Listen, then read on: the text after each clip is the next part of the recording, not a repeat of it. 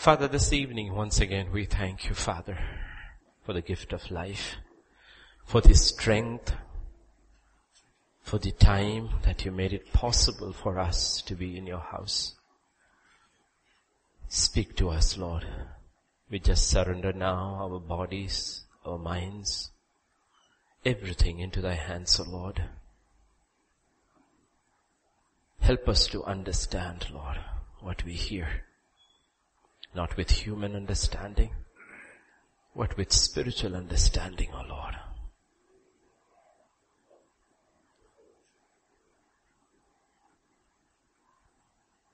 Touch, Lord, touch. We put aside everything else that concerns life. And we just wait that you may teach us. Speak, Lord, for in Jesus' name we pray. Amen. Amen. So we continue our studies. Fundamentals, basics, we have to keep on going back to the fundamentals and also move on to maturity, balance both. Because sometimes remember, you are an audience and you are also a captive audience, okay?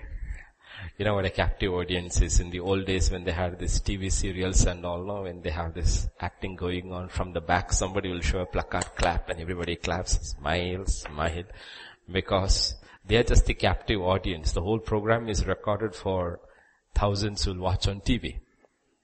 But they get to enjoy it first. In the same way, don't just end up being a captive audience, because others may end up hearing, believing, and move on. Okay, but because in this captive audience there are new people coming in, we have to forever swing back and forth to fundamentals and maturity. So this evening, remember, we are individuals, we are also the church. Let's call the secular term institution. So you have individuals and the institution, individual and the family, individual and the church, individual and the kingdom. But we are living in the age of the individual. That's why the cry is all about individual liberty. Everything is connected with individual liberty in the world. But scripture talks about a different kind of liberty in 2 Corinthians chapter 3, verses 17 to 18. Scripture talks about a liberty that is different. Now the Lord is the Spirit, and where the Spirit of the Lord is, there is liberty. Okay, the Lord is the Spirit. Wherever the Holy Spirit has absolute lordship of our life, we will see there is liberty. In the world, the liberty is never connected with that. It's a different kind of a liberty. In the world, liberty is always connected where you have complete control over your circumstances. You can do what you want without any interference. Then they call it liberty. But here, where the Spirit can do with you and through you whatever He wants, that is called liberty. And many of the things He wants to do may be exactly the things we don't want to do. But that's liberty.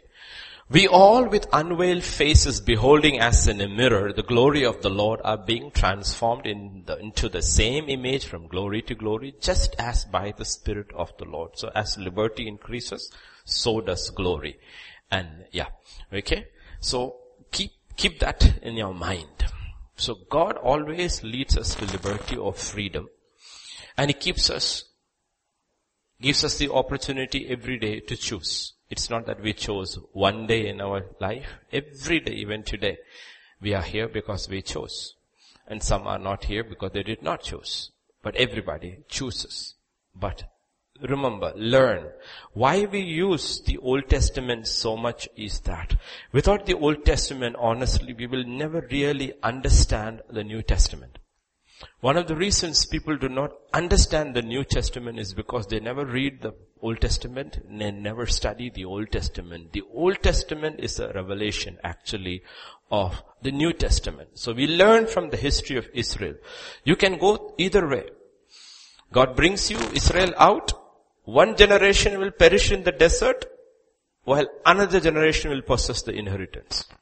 Both came out of the same place. Both were freed by the same God through the same way.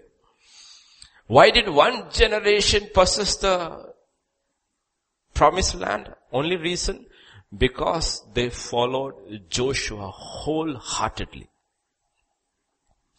Why didn't one generation possess the promised land? Because they did not follow Moses. As simple as that. And true liberty, you will see even there, the one who possessed the promised land, true liberty is characterized in Joshua chapter 23 and verse 1 in Israel's physical terms. And now it came to pass a long time after the Lord had given rest to Israel from all their enemies around. So liberty for Israel was characterized from rest from enemies. Liberty in the spirit is characterized by rest inside in spite of all enmity and trials and tribulations you face. That's why the writer of Hebrews will say, labor to enter into that rest. Rest here is physical. Rest in the new covenant is spiritual. It has got nothing to do with what we face. God promises rest, but you have to labor. Remember, these are all symbols in the Old Testament, or types in the Old Testament, that we in the New Testament can really understand and experience it in the spirit, which they never could. All this is recorded for our sakes. We know scripture so well, but recapping. 1 Corinthians chapter 10 verse 11, after giving an entire detail about the children of Israel, Paul will say, now all these things happened to them as examples, as they were written for our admonition, for our correction, upon whom the end of ages have come. The end of ages has come upon us. And all these things came and they were recorded as examples so that we could learn from them. So simple basics we will go first. Israel came out of Egypt through the blood. As soon as they came through the blood, the penalty of sin over their lives is broken. Because scripture is clear, the wages of sin is death. And the penalty of sin is basically death. When the angel of death passes over Egypt, only Israelites are spared. Why? They didn't do one thing good.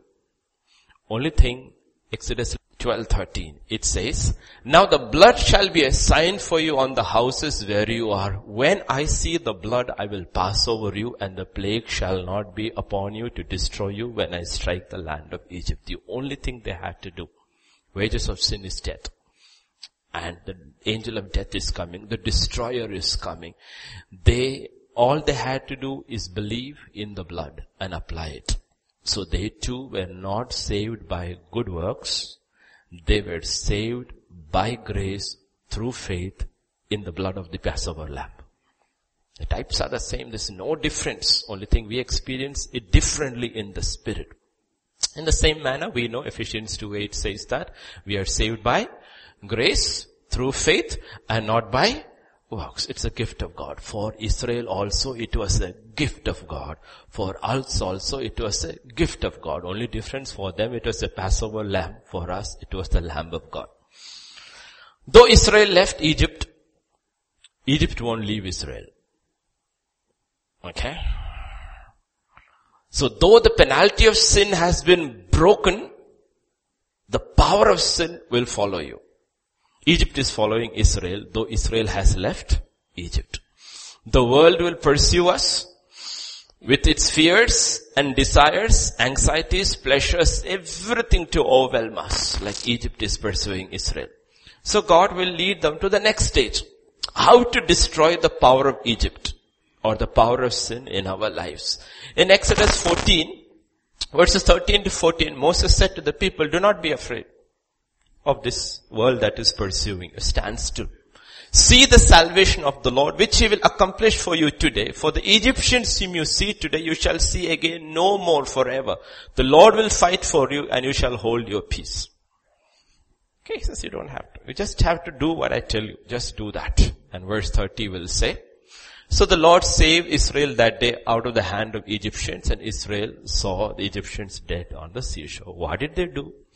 They went through the Red Sea. Okay? They went through the Red Sea. How did they destroy the power of Egypt over their life? They had their baptism. Acts chapter 2, verse 40 and 41. The parallel in the new covenant. With many other words, he testified and exhorted them, be saved from this perverse generation. This generation will follow you. You have to live in their midst. It's a perverse generation like Egypt. They were not going to leave you. You want to be saved from them, then be baptized. Those who received the word went through their waters and they came out and they were saved. So there is a choice we make after we leave Egypt. Life may look like a wilderness, but joy comes because of the person who is with us and the place he is leading us to. Okay? If you look at Exodus 33 and verse 15 to 16, only one man is saying this. He said, if your presence does not go with us, do not bring us up from here. Israel won't say that. One man will say that, you know what, we are in the wilderness. But if you are not going with me, don't take me out. How will it be known that your people and I have found grace in your sight, except you go with us? So we shall be separate, your people and I, from all the people who are upon the face of the earth. Moses is very clear. It is the only thing that distinguishes us from the rest of the world is that you are with us. That is what Christmas is all about. You shall name him Emmanuel, which means God is with us. When we read 1 Corinthians chapter 10, verse 1 and 2, you will see, moreover, brethren, I don't want you to be unaware that all our fathers were under the cloud, passed through the sea, all were baptized into Moses. They all went through water, but they were all baptized into Moses. You see the parallel in the new covenant in Romans 6 verses 1 to 4. What shall we say then? Shall we continue to sin that grace may abound? Certainly not. How shall we who died to sin live any longer in it? Verse 3. Or do you not know that as many of us were baptized into Christ Jesus? We went through the waters, but we were baptized into Jesus. They went through the Red Sea, they were baptized into Moses. Absolute parallels. Moses had left the throne and the treasures of Egypt and identified with the slaves to save his people. So Hebrews 11 and verse 24-25 will say, by faith Moses, when he became of age, refused to be called the son of Pharaoh's daughter, choosing rather to suffer affliction with the people of God than to enjoy the passing pleasures of sin. Parallel. Jesus left the throne of heaven and the joy and the pleasures of heaven to be known no longer as just as the Son of God, but to be known now as the Son of Man. To be identified with sinners. So Isaiah 53 verse 3 will say about Jesus, he is despised, rejected by men, a man of sorrows, acquainted with grief, and we hid as it were our faces from him. He was despised and we did not esteem him. The parallels we learn. Often, people do not experience freedom from their baptism because they think it is the water that sets them free. No, it is Christ who sets you free. You went through the waters, but you were baptized into Christ. They went through the Red Sea, but God said, I have baptized you into Moses. For Israel, it was Moses, who is a type of Christ. But remember their response to Moses from the beginning till the end. Exodus 2 verse 14. First time when Moses appears in public at the age of 40 to rescue Hebrews, their response, who made you prince and judge over us? What's the first thing they say to Moses? Who made you ruler over us? Who told you you can judge us? And their last response in Numbers 14 verse 4, they said to one another, let us select a leader and return to Egypt. We don't want this guy. Okay. All the ordinances of the old covenant or the new covenant has no effect if we do not submit to the leadership of Jesus Christ. As all the ordinances Israel went through had no effect on them because they refused to submit to the leadership of Moses. That's why Jesus said, seek ye first The kingdom of God that is connected with authority, with submission and His righteousness. Israel perished in the wilderness. Only reason? Because they rebelled against the leadership of Moses. That's why they perished in the wilderness. The church perishes in the wilderness because it rebels against the leadership of Christ. Israel is also saved from Egypt. Church is also saved from the world. But both will perish if they rebel against the leadership of Christ. Remember what Samuel spoke to King Saul. What did he say to King Saul? The next portion, 2 Samuel. Yeah. Samuel said, has the Lord as great delight in burnt offerings and sacrifices as in obeying the voice of the Lord? Behold, to obey is better than sacrifice, and to heed than the fat of rams. Rebellion is as the sin of witchcraft. Stubbornness is as iniquity and idolatry. It's with great sacrifice we meet Wednesdays, not like Sunday. Sunday it's a holiday. Wednesdays we make great sacrifices to come. But God says our sacrifices have no meaning if we don't obey the voice of the Lord. There's no meaning at all. We can be sacrificially rebellious. And we can offer our life as a burnt offering and be under the power of witchcraft. Because He says, it doesn't make a difference to God. Moses was the meekest man, God certifies. And Jesus was the meekest man, again God certifies. And the problem is we reject the leadership of the meek. If there is a strong man like Modi, he pulls up the 500 and 1,000, nobody says anything. Fidel Castro dies and the whole world is mourning when under his leadership thousands and thousands were executed. But the meek, Jesus was meek, Moses was meek. And people rebel against the leadership of those two meek people. Israel, like many Christians, honestly, many Christians are a miserable lot. Only because they left Egypt, not because they loved God so much, but because of their sufferings.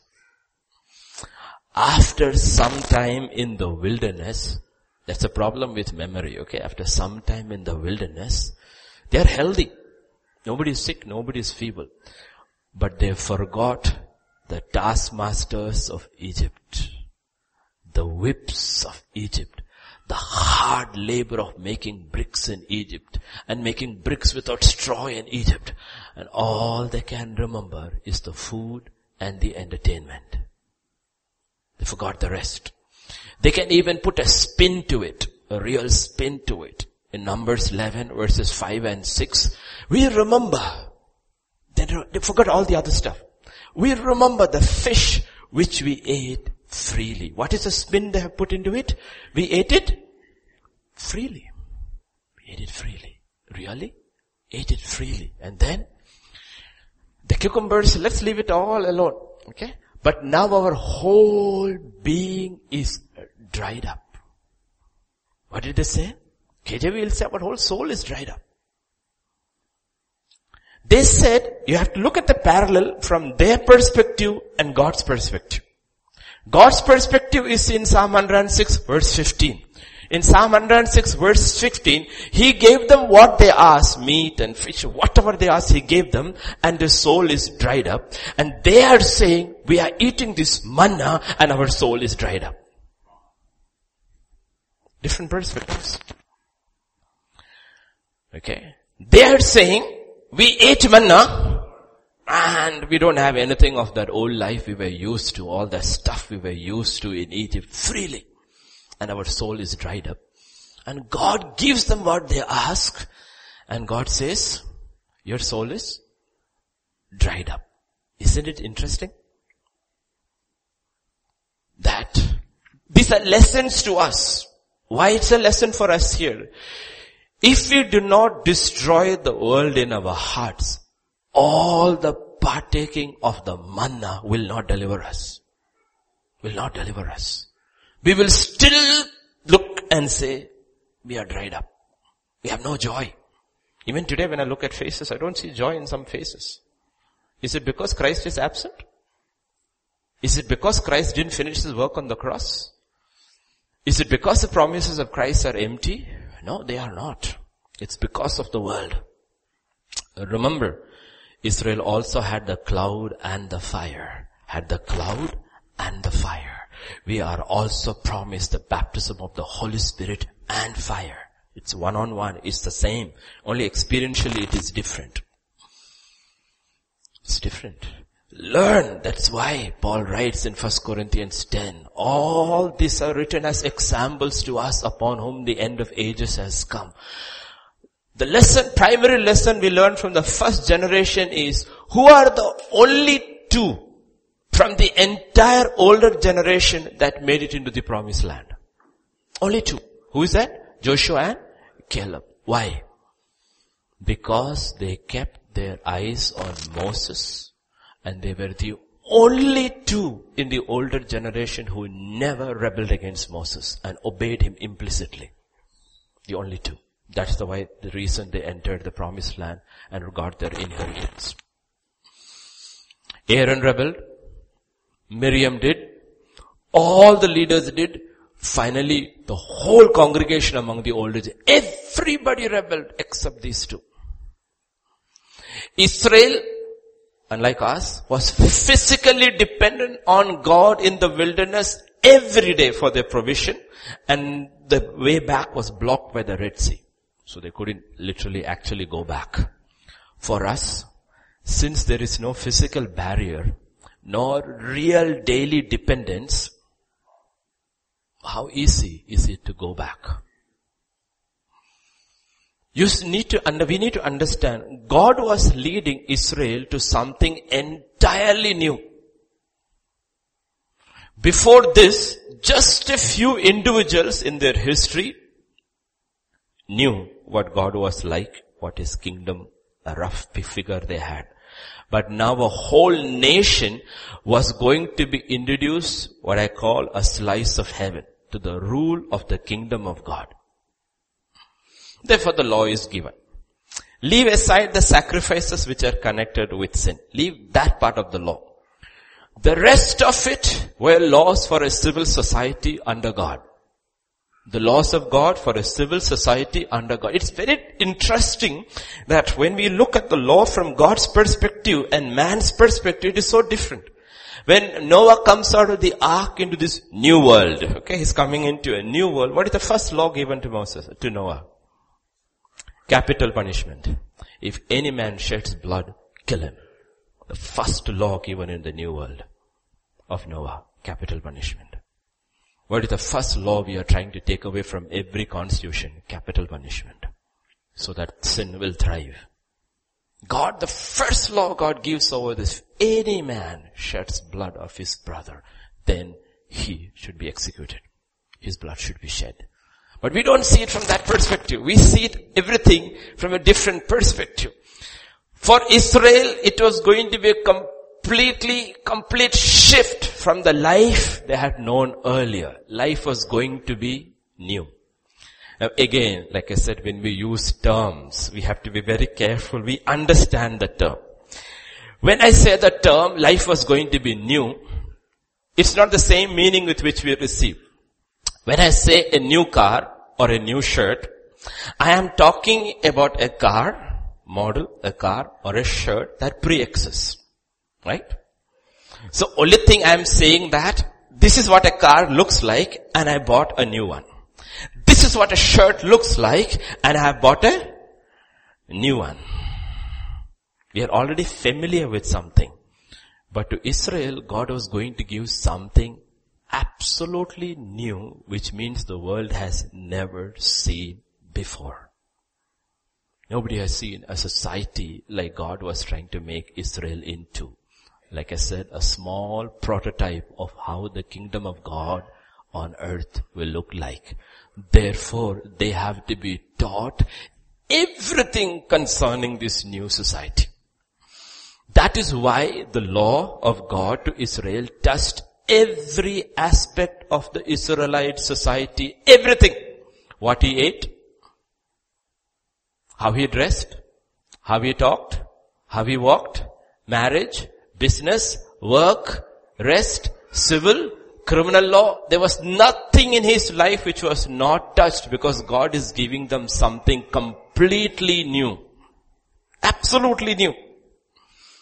In the same way, in the new covenant, when a person is saved by grace, believing in the redemptive work of Christ and is baptized, he too enters into something absolutely new. In 2 Corinthians chapter 5, verse 17, scripture says, therefore, if anyone is in Christ, when are you in Christ? When you are baptized into Christ, he is a new creation. All things have passed away. Behold, all things have become new. We are entering into a new life, a life we are not used to. Therefore, they had to be taught. They were given the law. We have to be taught. So we see all those who were baptized in Acts chapter 2, 41. 42 begins. They continued steadfastly in the apostles' doctrine. The first thing that is happening in the kingdom of God with the first church is teaching. They are being taught what? The apostles' doctrine. It's interesting. Israel was given one important instruction when they entered into the promised land. This is the instruction they were given in Joshua chapter 3 verses 2 to 4. Joshua 3, 2 to 4. I didn't give it.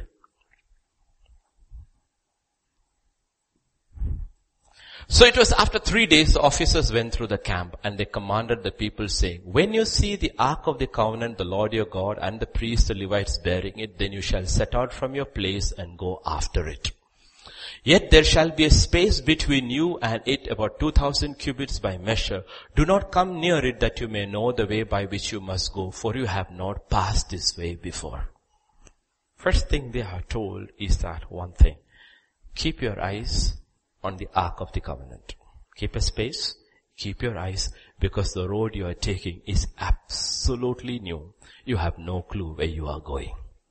The only way you will go forward without failing, without losing, is if you keep your eyes fixed on the ark of the covenant, which represented the presence of God.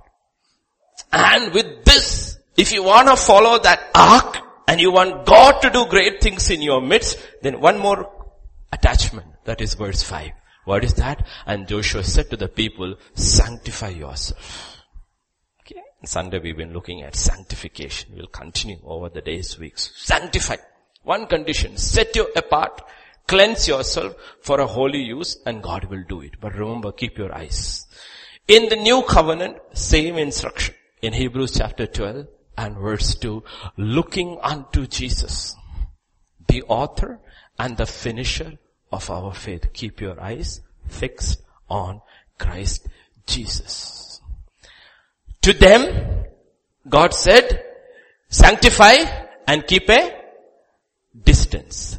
To us, God says, draw close and sanctify. That is the difference. To them, God said, keep a distance, sanctify and keep a distance. To us, God doesn't put that restriction. He keeps on saying, draw closer and keep sanctifying. In James chapter 4 and verse 8, scripture says, draw near to God and He will draw near to you. Immediately scripture says, the more you draw closer to God, more sanctification is required. It never stops. It stops. Anybody who thinks that I have stopped, I don't need to cleanse myself anymore, have stopped drawing close to God. As simple as that. Draw near, cleanse your hands, you sinners, purify your heart, you double-minded. Every time we get closer to God, the holiness of God is revealed. Without sanctity, you will see the ark only through judgment, not victory. So it didn't matter whether it was Eli and his sons Hophni and Phinehas who bore the ark, or whether it was David who was bringing the ark. Without sanctity, if you try to use the ark, you died. So Hophni and Phinehas will die, Uzzah will die. What caused the death? Not the Philistines, it is the ark. The ark causes judgment. The presence of God brings judgment if you try to approach God without sanctity. This is true for the church too. Drawing close to God without sanctity has its perils.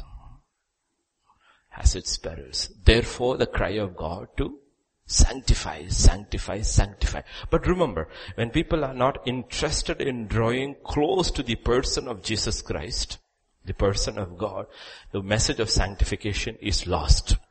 Is lost. So you have to preach to them a message of the world. When Israel entered the new land, they would face a host of enemies opposed to them. When we enter the new life, we are also warned we will face a host of enemies. They were told very clearly when you enter the new land in Deuteronomy 7 verse 1 and 2, the Lord your God brings you into the land which you go to possess and has cast out many nations before you, the Hittites, all that, okay? 7 nations. And when the Lord your God delivers them over to you, you shall conquer them and utterly destroy them. You shall make no covenant with them, nor show any mercy. One of the first thing God says is that when you enter into that new land, the promised land, no compromise, no retreat, destroy them all. Into this new life we enter, God says, don't compromise with the flesh, with the world, with the devil. If you do, you will lose.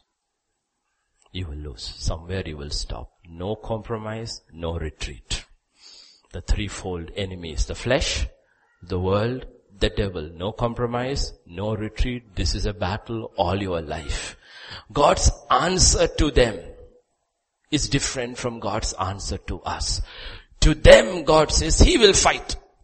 And Joshua is leading. Here also Jesus leads. But the way is different. God's answer here is the cross.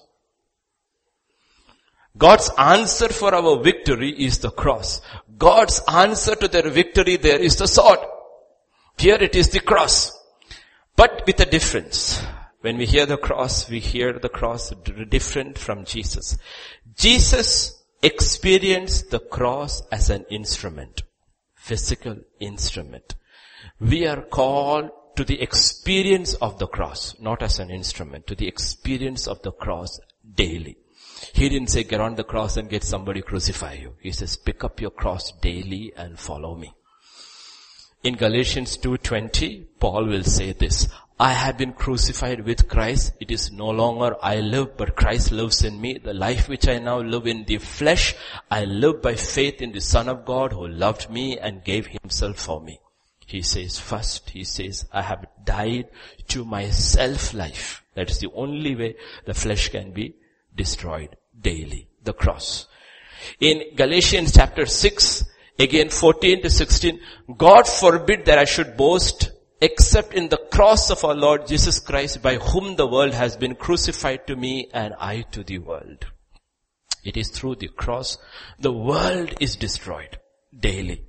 For in Christ Jesus neither circumcision nor uncircumcision avails anything but a new creation. A new creation is daily crucifying the flesh and daily overcoming the world.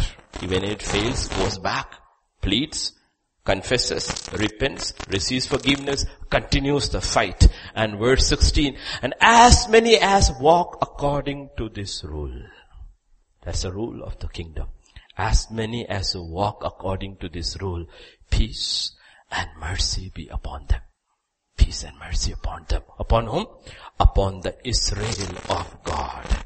They were God's Israel. We are the Israel of God. As many as walk according to this rule, God says, what will you have? You will have peace. You will have peace. And that's what Paul says in the book of Romans. And ultimately the God of peace will crush Satan under your feet. Will crush Satan under your feet. So the new creation is the only thing that matters. Why? Why is that a new creation? Now we are going from this in a little different tangent, okay? Because the new creation, that is the person in us, is being prepared to live. In Revelation 21 verses 1 to 3, I saw a new heaven, a new earth, and I saw the new city. This new person is being prepared for another place. That is where you and I have to look at. If I'm still, after so many years in the Lord, still very comfortable and content and happy with this world, I'm not being prepared for the other place. There's something wrong in me. There's something wrong in the teaching I have received. There's something wrong. This new creation is the only thing that matters, God said. Nothing else matters. The new creation is in me. And all the old things have passed away. But if I'm finding my joy or my sorrow, my contentment in this world and the things of this world, there is something wrong with me. There's something. I have not received the message. Because I'm being prepared for a world which is going to be absolutely new. Absolutely new. Paul will say about this in 1 Corinthians chapter 9 and put in this in terms of a race. Don't you know those who run in a race all run, but one receives the prize? Run in such a way that you may obtain it. Everyone who competes for the prize is temperate in all things. They do it to obtain a perishable crown, but be for an imperishable crown. Therefore I run thus, not with uncertainty. Thus I fight, not as one who beats the air, but I discipline my body, bring it to subjection, lest when I have preached to others, I myself should not be disqualified. He talks a term. He says, I don't want to be disqualified. What is he saying? He says, okay, you are saved, but you are in a race. Run to win. Run to win. And you see, we have these things which we accept so common and so natural. Of course, now things have changed, but I'm talking about my days, my times. When you were in the sports field or whether you were at school, there was first rank, second rank, third rank. Only. Yeah, 3 steps you stand. Okay, 1, 2, 3. There was no GPA. Okay, no GPA and all. Is it first rank, second rank, or third? Nobody ever asked, are you fourth? Question when he got home, are you first? No. Are you second? No. Are you third? No. And after that, they will say, go sit and study. Okay. Nobody asked fourth or fifth. No. So, in this race, there are only 3 prizes. First prize, second prize, third prize. There is no fourth prize. First prize, New Jerusalem. Second prize, heaven, new heaven. Third prize, new earth. There is no fourth place. Fourth place, if you want to go, it's called hell. Okay? And we don't want to go there. In each of these places, you experience the same God differently. That is why the entire gospel is about a person. It is not about a place. Because all these things which God talks about overcoming is possible only if you love God and love Jesus. Otherwise it's not possible. All the doctrine won't change anybody. That's what he's telling even the Ephesian church. You're doctrinally, you're perfect, but you know what? You still do not love me with that first love. You will still be disqualified. Because I know you can't finish. You can't finish. That's why love is the most powerful. That's why scripture says faith, hope and charity, but love. When we talk about love, love has that power of sacrifice, giving up anything for the one who he or she loves. That's the power of love. And that's what God is talking about. These types are there in the old covenant. We learn it from the old covenant. Every Israelite could enter the outer courts. Anybody could. Anybody. All 12 tribes could move into the outer courts. But to move into the holy place, it would cost them first their self-life. You want to move into the next level? It will cost them their self-life. Do you remember what God says in Exodus? Next portion. 32. No, Exodus 32. Verse 28 and 29. So the sons of Levi did according to the word of Moses, and about 3,000 men of the people fell that day. Then Moses said, consecrate yourself today to the Lord, that he may bestow you a blessing this day, for every man has opposed his son and his brother. Why were the Levites set apart that day from the rest of the 12? One reason, they put God first. When they put God first, it also meant on the ground level, putting God first meant opposing their own son and brother. That is their self-life. That is their self-life. They had to die. And for them it was a literal death. 3,000 died that day. It was flesh and blood, relatives. And God said, you know what? You can do that only if you put me first. If you don't put me first, this will not happen. And Jesus says the same thing. If anyone loves father, mother, wife, children, anybody more than me, you can't be a disciple.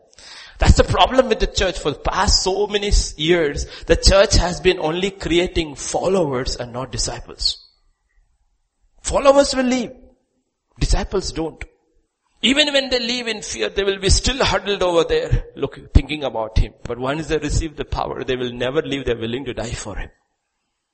So the commission given to the apostles is to make disciples of all nations, not followers. Followers will go this way and that way. The world is there, the church is there, the world is there, church is there. They love the world, they love the church too. But the love for Christ is very emotional. There's nothing deep or concrete inside them, which will cause a death to self-life. So the first division you will see here.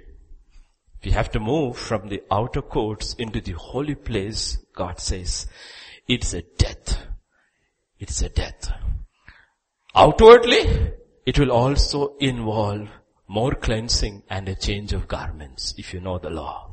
You want to move from the outer courts, the Levites had to cleanse themselves and change their garments and then only go into the holy place. There is a death to self and there is change outside and inside.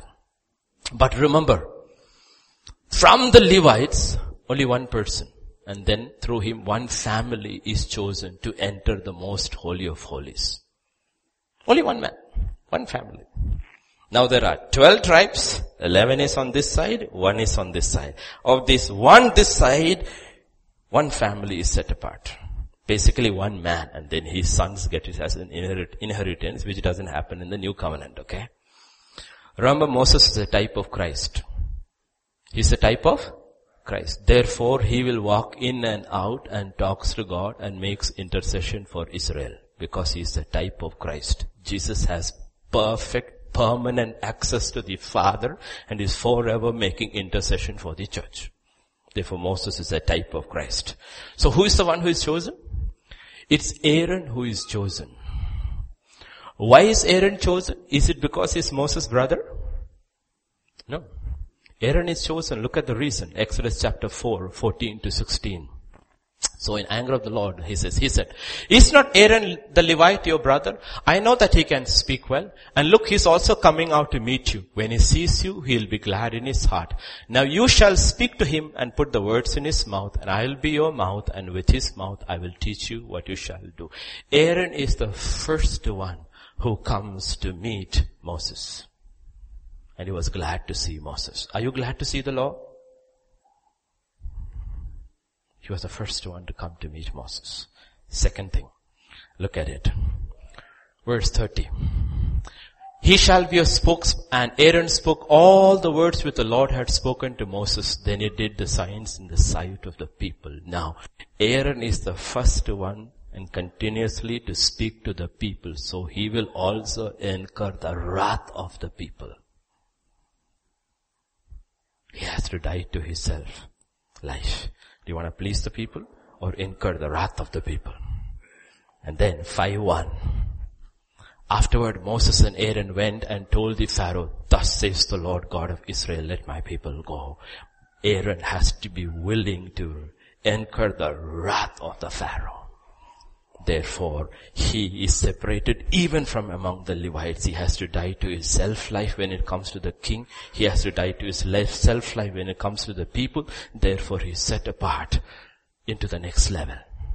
At every level, there is a death. Every level, there is a death. And with both these groups, Israel and the Pharaoh, he was risking his own very life. Therefore, he is the one who is chosen to enter into the Holy of Holies. So you see, and I see these patterns in the Bible. That's why I said, if you do not understand the Old Testament, we really won't understand the New Testament. If you know the simple thing, in Luke chapter 24, verse 44 and 45, he said to them, these are the words which I spoke to you while I was still with you. That's the reason he spoke to them in parables. One of the reasons he spoke to them in parables is so that people would not understand.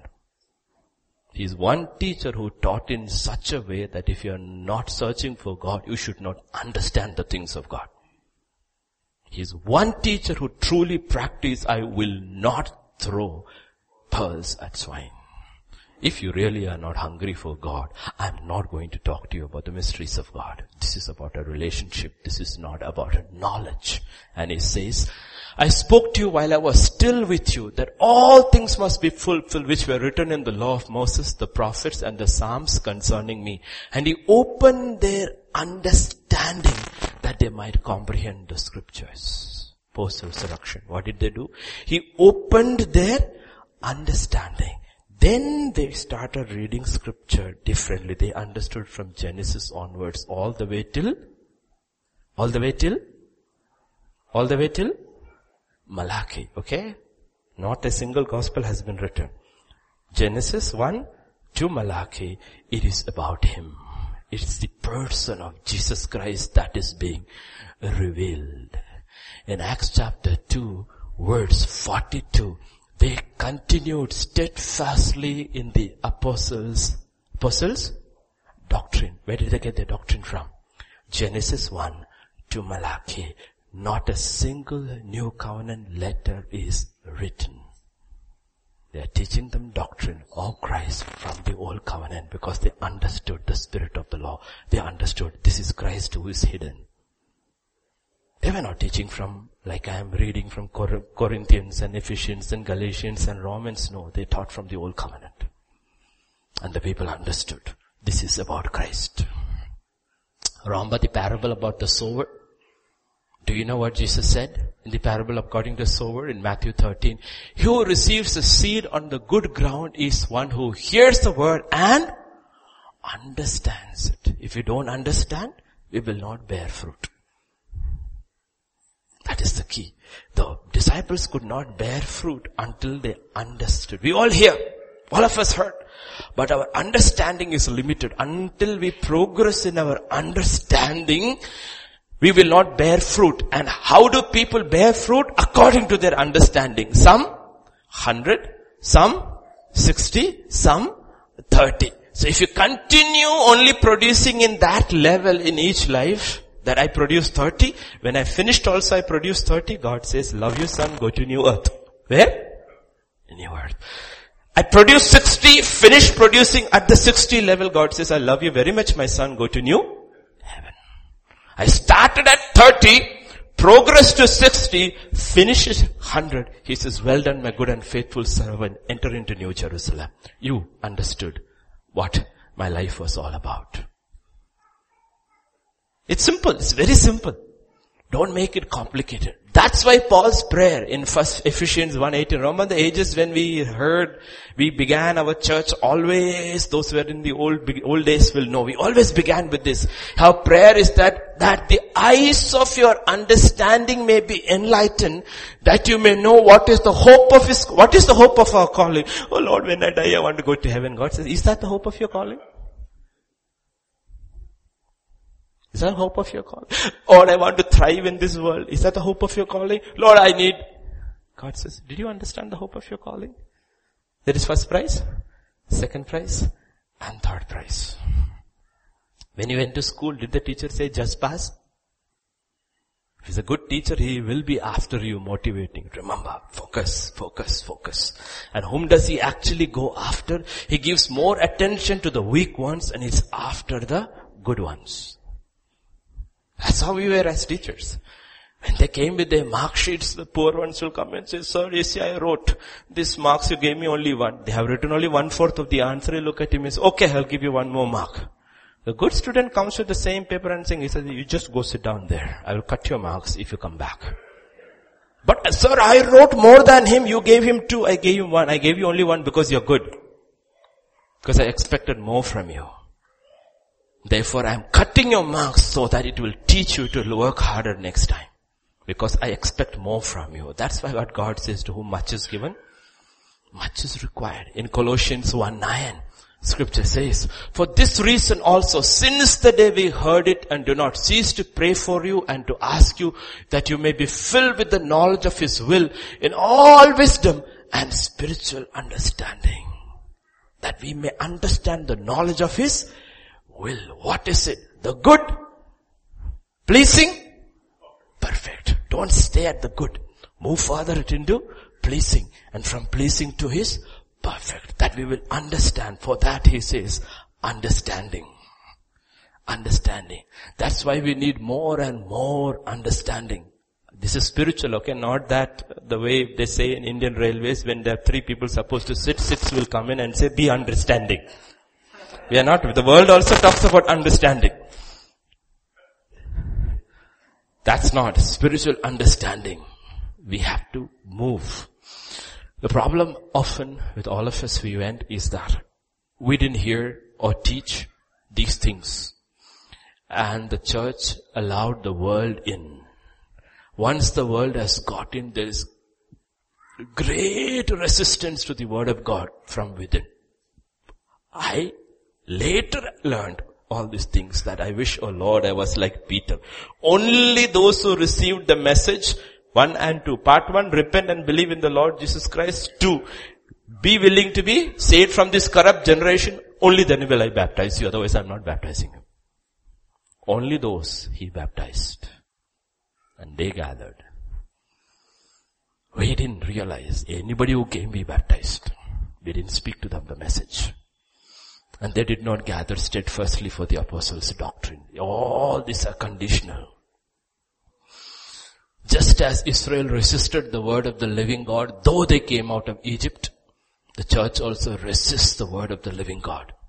Therefore we are not able to see actually the end of our salvation. And even our reading of scripture will be without understanding. You getting the picture? Why is that Jesus, who revealed everything to His disciples in John chapter 15 verse 15, He will say, He revealed, I no longer call you servants, for a servant does not know what his master is doing, but I have called you friends, for all things that I heard from my Father I have made known to you. Did He make all things known to them? Let me ask you this question. Though He made all things the Father had taught Him to them, why did He never reveal to them the time of His second coming? One thing alone. In Matthew 24:36, He Himself says, of that day and hour no one knows, not even the angels of heaven, but my Father only. Why? Right? Now listen, after resurrection, okay, post Paul, his journey further down the line, listen to what Paul says in 2 Corinthians chapter 12 verses 2 to 4. I know a man, that's he himself, okay, in Christ who 14 years ago, whether in the body I do not know, or whether out of the body I do not know. God knows such a one was caught up to the third heaven. And I know such a man, whether in the body or out of the body I do not know, God knows. How he was caught up into paradise, and he heard inexpressible words which is not lawful for a man to utter. Did he hear things which he was not allowed to speak out? But among the things which he heard, which he was not allowed to speak out, was not the second coming of Jesus Christ. He also did not know. He did not know. Because if you read his letters, he was thinking that he would also be taken and Jesus would come in his time. Why? Because this is connected with the race into which every generation enters. Every generation enters into the same race, so you cannot tell them the finish line. Everything else God will tell you. He will not tell you one thing, when He will come, because you're running a race. No man knows. Nobody, not even the angels know. So every generation ran this race in the expectation that He would come in their time. That's the only way you will run. If I were to tell you He's not going to come in my generation, only your generation, then half my zeal is gone, right? I have to run with this expectation that He can come in my generation. And you have to come, like one Christian sadhu has prophesied, he will come in 2067. Now it's only 2060. He's another 51 years old. will I live that long? I'll be 103 years old. So that's why God said, no day, don't set a time. Are you getting the picture? That is why theologians also believe, one set of theologians also believe in 3 resurrections. Pre-tribulation resurrection, post-tribulation resurrection, and post-millennial resurrection. And there is scripture to back all of this up.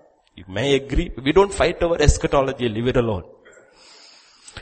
Why is this important? Because it will entirely change our outlook towards life and the world when we understand these truths. Why is it that John in his first epistle will address the people in the church? Okay, John is writing his epistle. He is writing to the people in the church. He's not writing to Abigail and Emanuela. Do you think he's writing to Abigail and Emanuela? No. But he's writing to everybody in the church, basically those who can read and understand. But he calls them by 3 names. He calls them little children, chinna pillarara, okay, that's one thing I have understood in Telugu. Little children, young men, and fathers. They are all sitting over there. Nobody is a child there, but spiritually they are. Little children, young men, and fathers. 3 terms used to address the church, the same church. He's not talking about Abigail and Emanuela has little children and Raj and Shrikar has young men and the older one has fathers. No, he's not. He's addressing the church. Has little children, young men and fathers. What does it mean? 3 levels of understanding. 3 levels of understanding. Read 1 John chapter 2, 12 to 14. I write to you little children because your sins are forgiven for your name's sake. What do little children know? I am forgiven. I am forgiven. When I sin, I go to my Father and I am forgiven. That's all they know. Forgiveness, confession, repentance, forgiveness. Confession, repentance, forgiveness. Because forgiven for his name's sake. I write to you fathers because you have known him who is from the beginning. I write to you young men because you have overcome the wicked one. I write to you little children because you have known the Father. Come further down. I have written to you fathers because you have known him who is from the beginning. I have written to you young men because you are strong and the word of God abides in you and you have overcome the wicked one. There's a difference. When it comes to fathers, he says, you have understood him from the beginning. Young man, he says, you know what? You're strong. You have fought, the word of God abides in you and you have fought the evil one. The little children, what do you know?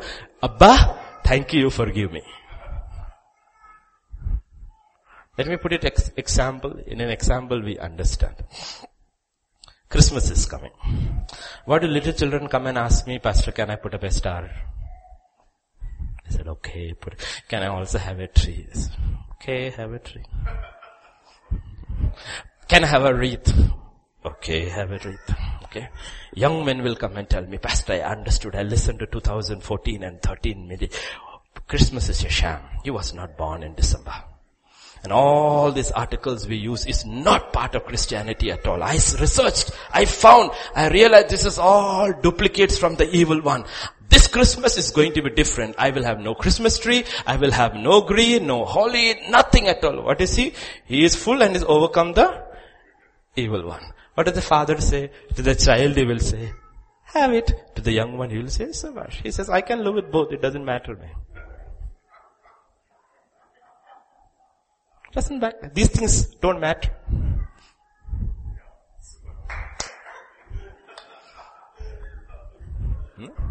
That's what he's talking about.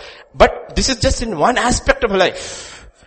But we have to look at the other aspects of life. That's what scripture is talking about. Verse 13. Little children, because your sins are forgiven for his name's sake. And verse 13. I write to you fathers, okay. Then. I write to you little children because you have known the How have you known the Father? Give me. My name is Jimmy. That's only the way they know their Father. I know my Father. I know know. You tell them, they will tell you, but I asked a God. That's all they know. Nothing else, I know you. Verse 18. Did I give you verse 18? Yeah. Little children, it is the last hour. As you have heard, the Antichrist is coming. What do we tell little children? Huh? What did I tell Madhulika last night? Go to sleep, police is coming. She immediately jumped and clung to me. What is that? Go to sleep? Because at that time when Jeep passed, she jumped.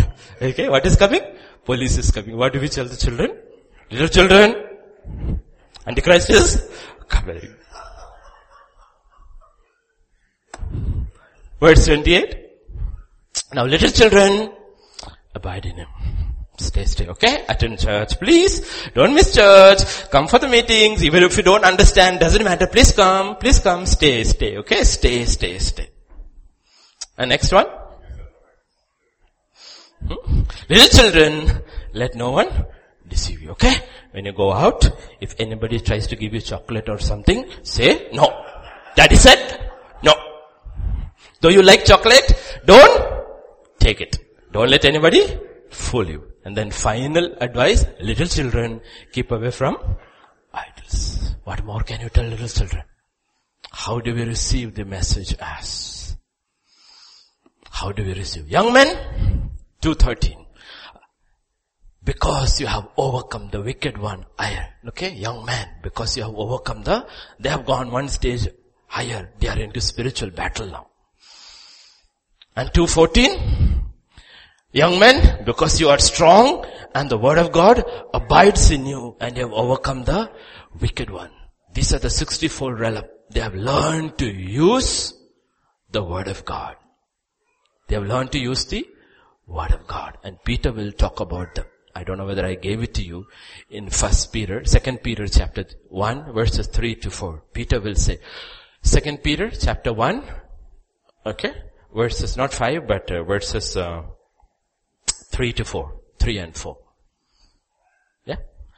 As His divine power has given to us all things that pertain to life and godliness through the knowledge of Him who called us by glory and virtue, by which have been given to us exceedingly great and precious promises, that through these you may be partakers of the divine nature, having escaped the corruption that is in the world through lust. They have learned to use the word of God and the promises in the word of God to fight the evil one and overcome the world. But Peter goes beyond that. In verse 5 onwards, he go to the next stage. But also for this very reason, he says, okay, young men, you have overcome the evil one. That's not enough. Go further. Giving all diligence, this faith by which you overcome the world, add virtue. Virtue, knowledge. To knowledge, self-control. To self-control, perseverance. To perseverance, godliness. To godliness, brotherly kindness. To brotherly kindness, love. For if these things are yours, not only and abound, you will neither be barren nor unfruitful in the knowledge of our Lord Jesus Christ. You have known Him from the beginning. Come further down, verse 11. For so an entrance will be supplied to you abundantly to the everlasting kingdom of the Lord Jesus Christ. A rich welcome. This is the gospel. This is the gospel. Eyes haven't seen, no ears heard. That's not what scripture actually says. Read scripture carefully. 1 Corinthians chapter 2, 9 and 10. Did I give it?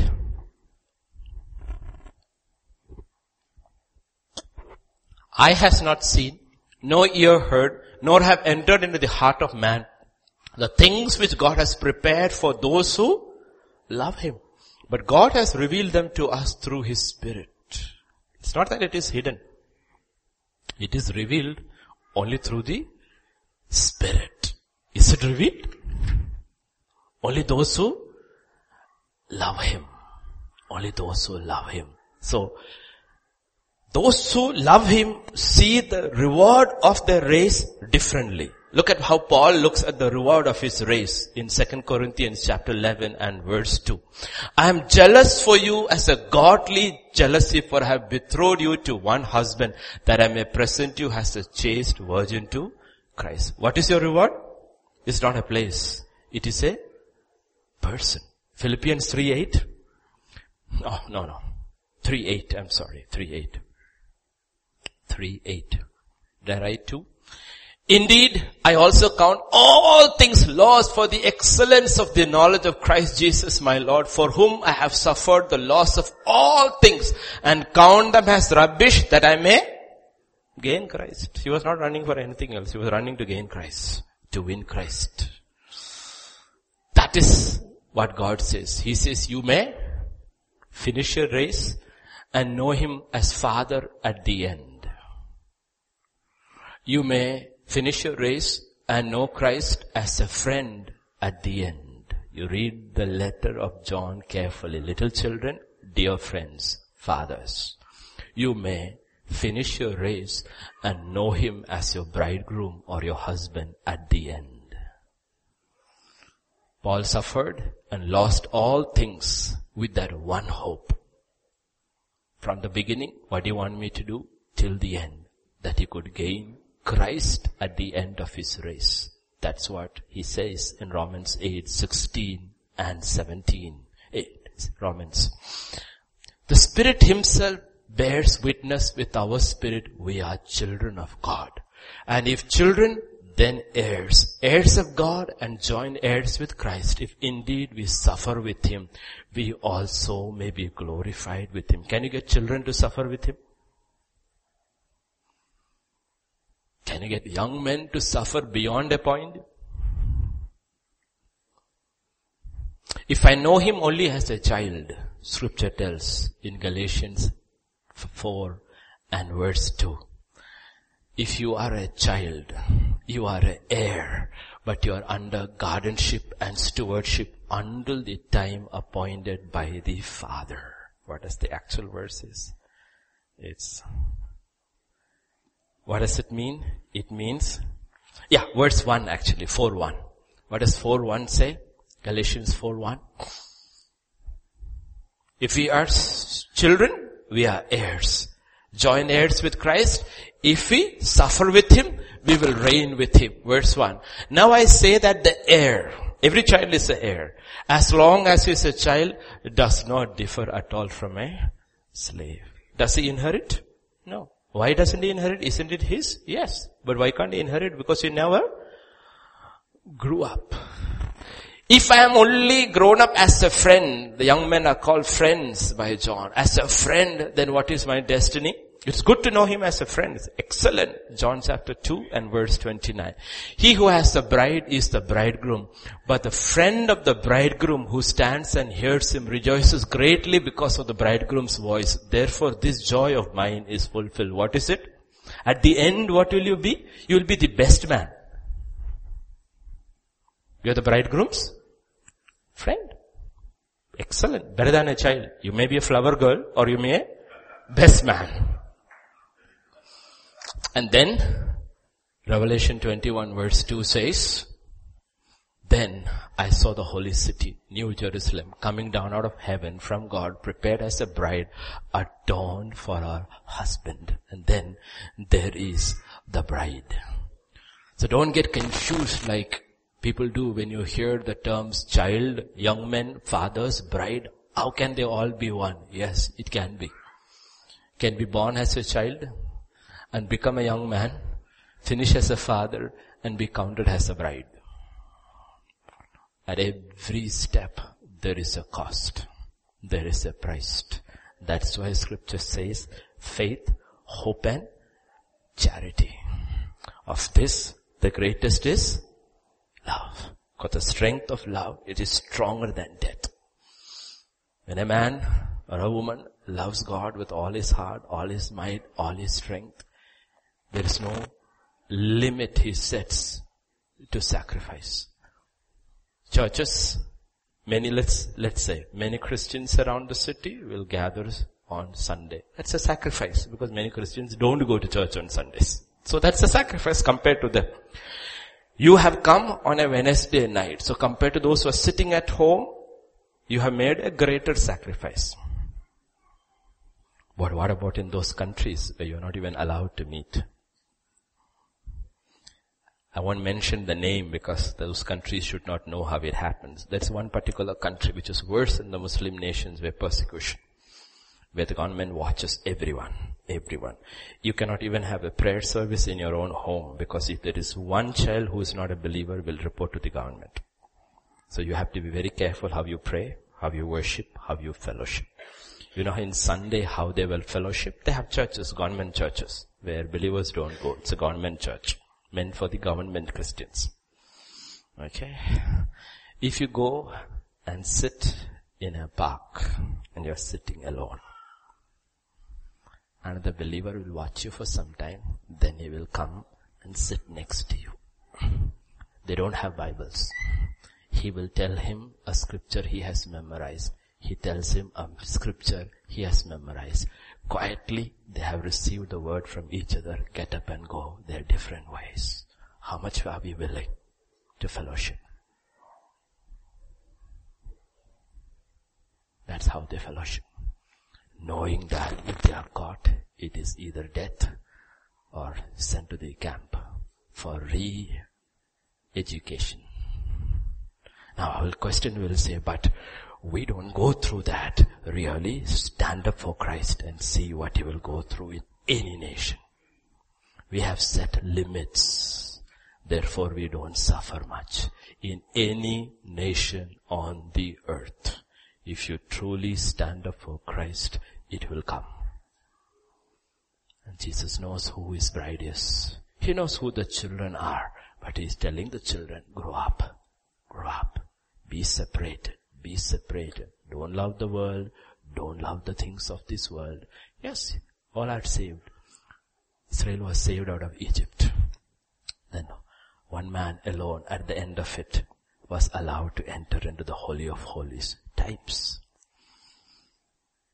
That's why scripture says in the book of Romans, all of creation is groaning to know who the sons of God are. Don't they know, all the believers? No, they know. But they don't know who are the sons of God. In terms of the bride, nobody knows. Only Christ knows. Only the Father knows. So we are in this race. Never ever think the world is your friend. I'm not talking about people. I'm talking about the world and the things of the world. They are not your friends. They are our enemies. They snare us from that race, from that prize. The ways of the world, the things of the world. We think and we react in the ways of the world. God says no. God says no. The flesh is not your friend. It's your enemy. The devil is definitely not your friend. He's your enemy. Run this race. Don't give up. Don't give up. Shall we pray? Father, this evening we just come to you, Lord, as you continue to exhort us to get back onto the race. If somebody did not know there was a race in the first place, I pray, Lord, there will be an opening of eyes. If there is somebody who has stepped away from the race course, I pray they will step back. But Father, I pray this season, help us to love you with all of our heart, Lord. Help us, Lord. Because nothing else, not even the baptism of fire, which will cleanse us, purge us from the flesh and the world, will help us to finish this race. It is only that baptism of love. Love for you. Love for you. To truly love you more than anything or anybody. As you sanctified yourself for your disciples, help us to sanctify ourselves for your sake, for you. Help us, Lord. Help us. We are tired of hearing you talk to us as children.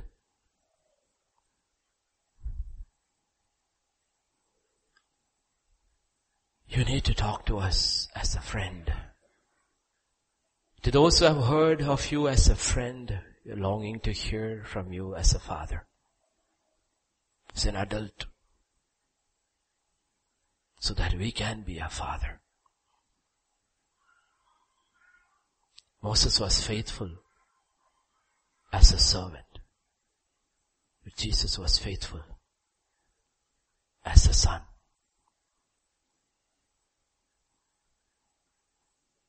What you demand from us is much more than he demanded from Moses. Help us to learn of you, Lord, that this life is nothing. This suffering is nothing. As Paul called it, the momentary affliction in the light of the weight of glory that is waiting. The glory of the bride. When the Father will command on that day and ask all the universe in that ceremony, all rise.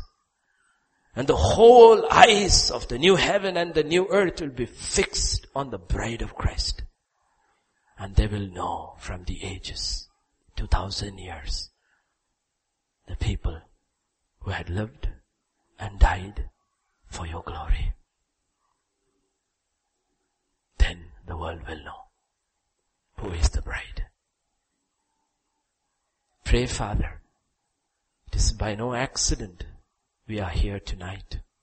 It's no accident you saved us. It was for a purpose, that the Son would have a bride. Thank you, thank you, thank you, Father. Help us to read and meditate upon your word with a different understanding. Different understanding. Help us to see you revealed through scriptures, and help us, like Saul of Tarsus, to bend our knees before the Christ, revealed through the scriptures by the Spirit, and ask daily, what will you have me do? Thank you, Father. You brought us safely, and I pray, Father, you reach us all back home safely. Thank you, Father. For in Jesus' name we pray. Amen. Amen.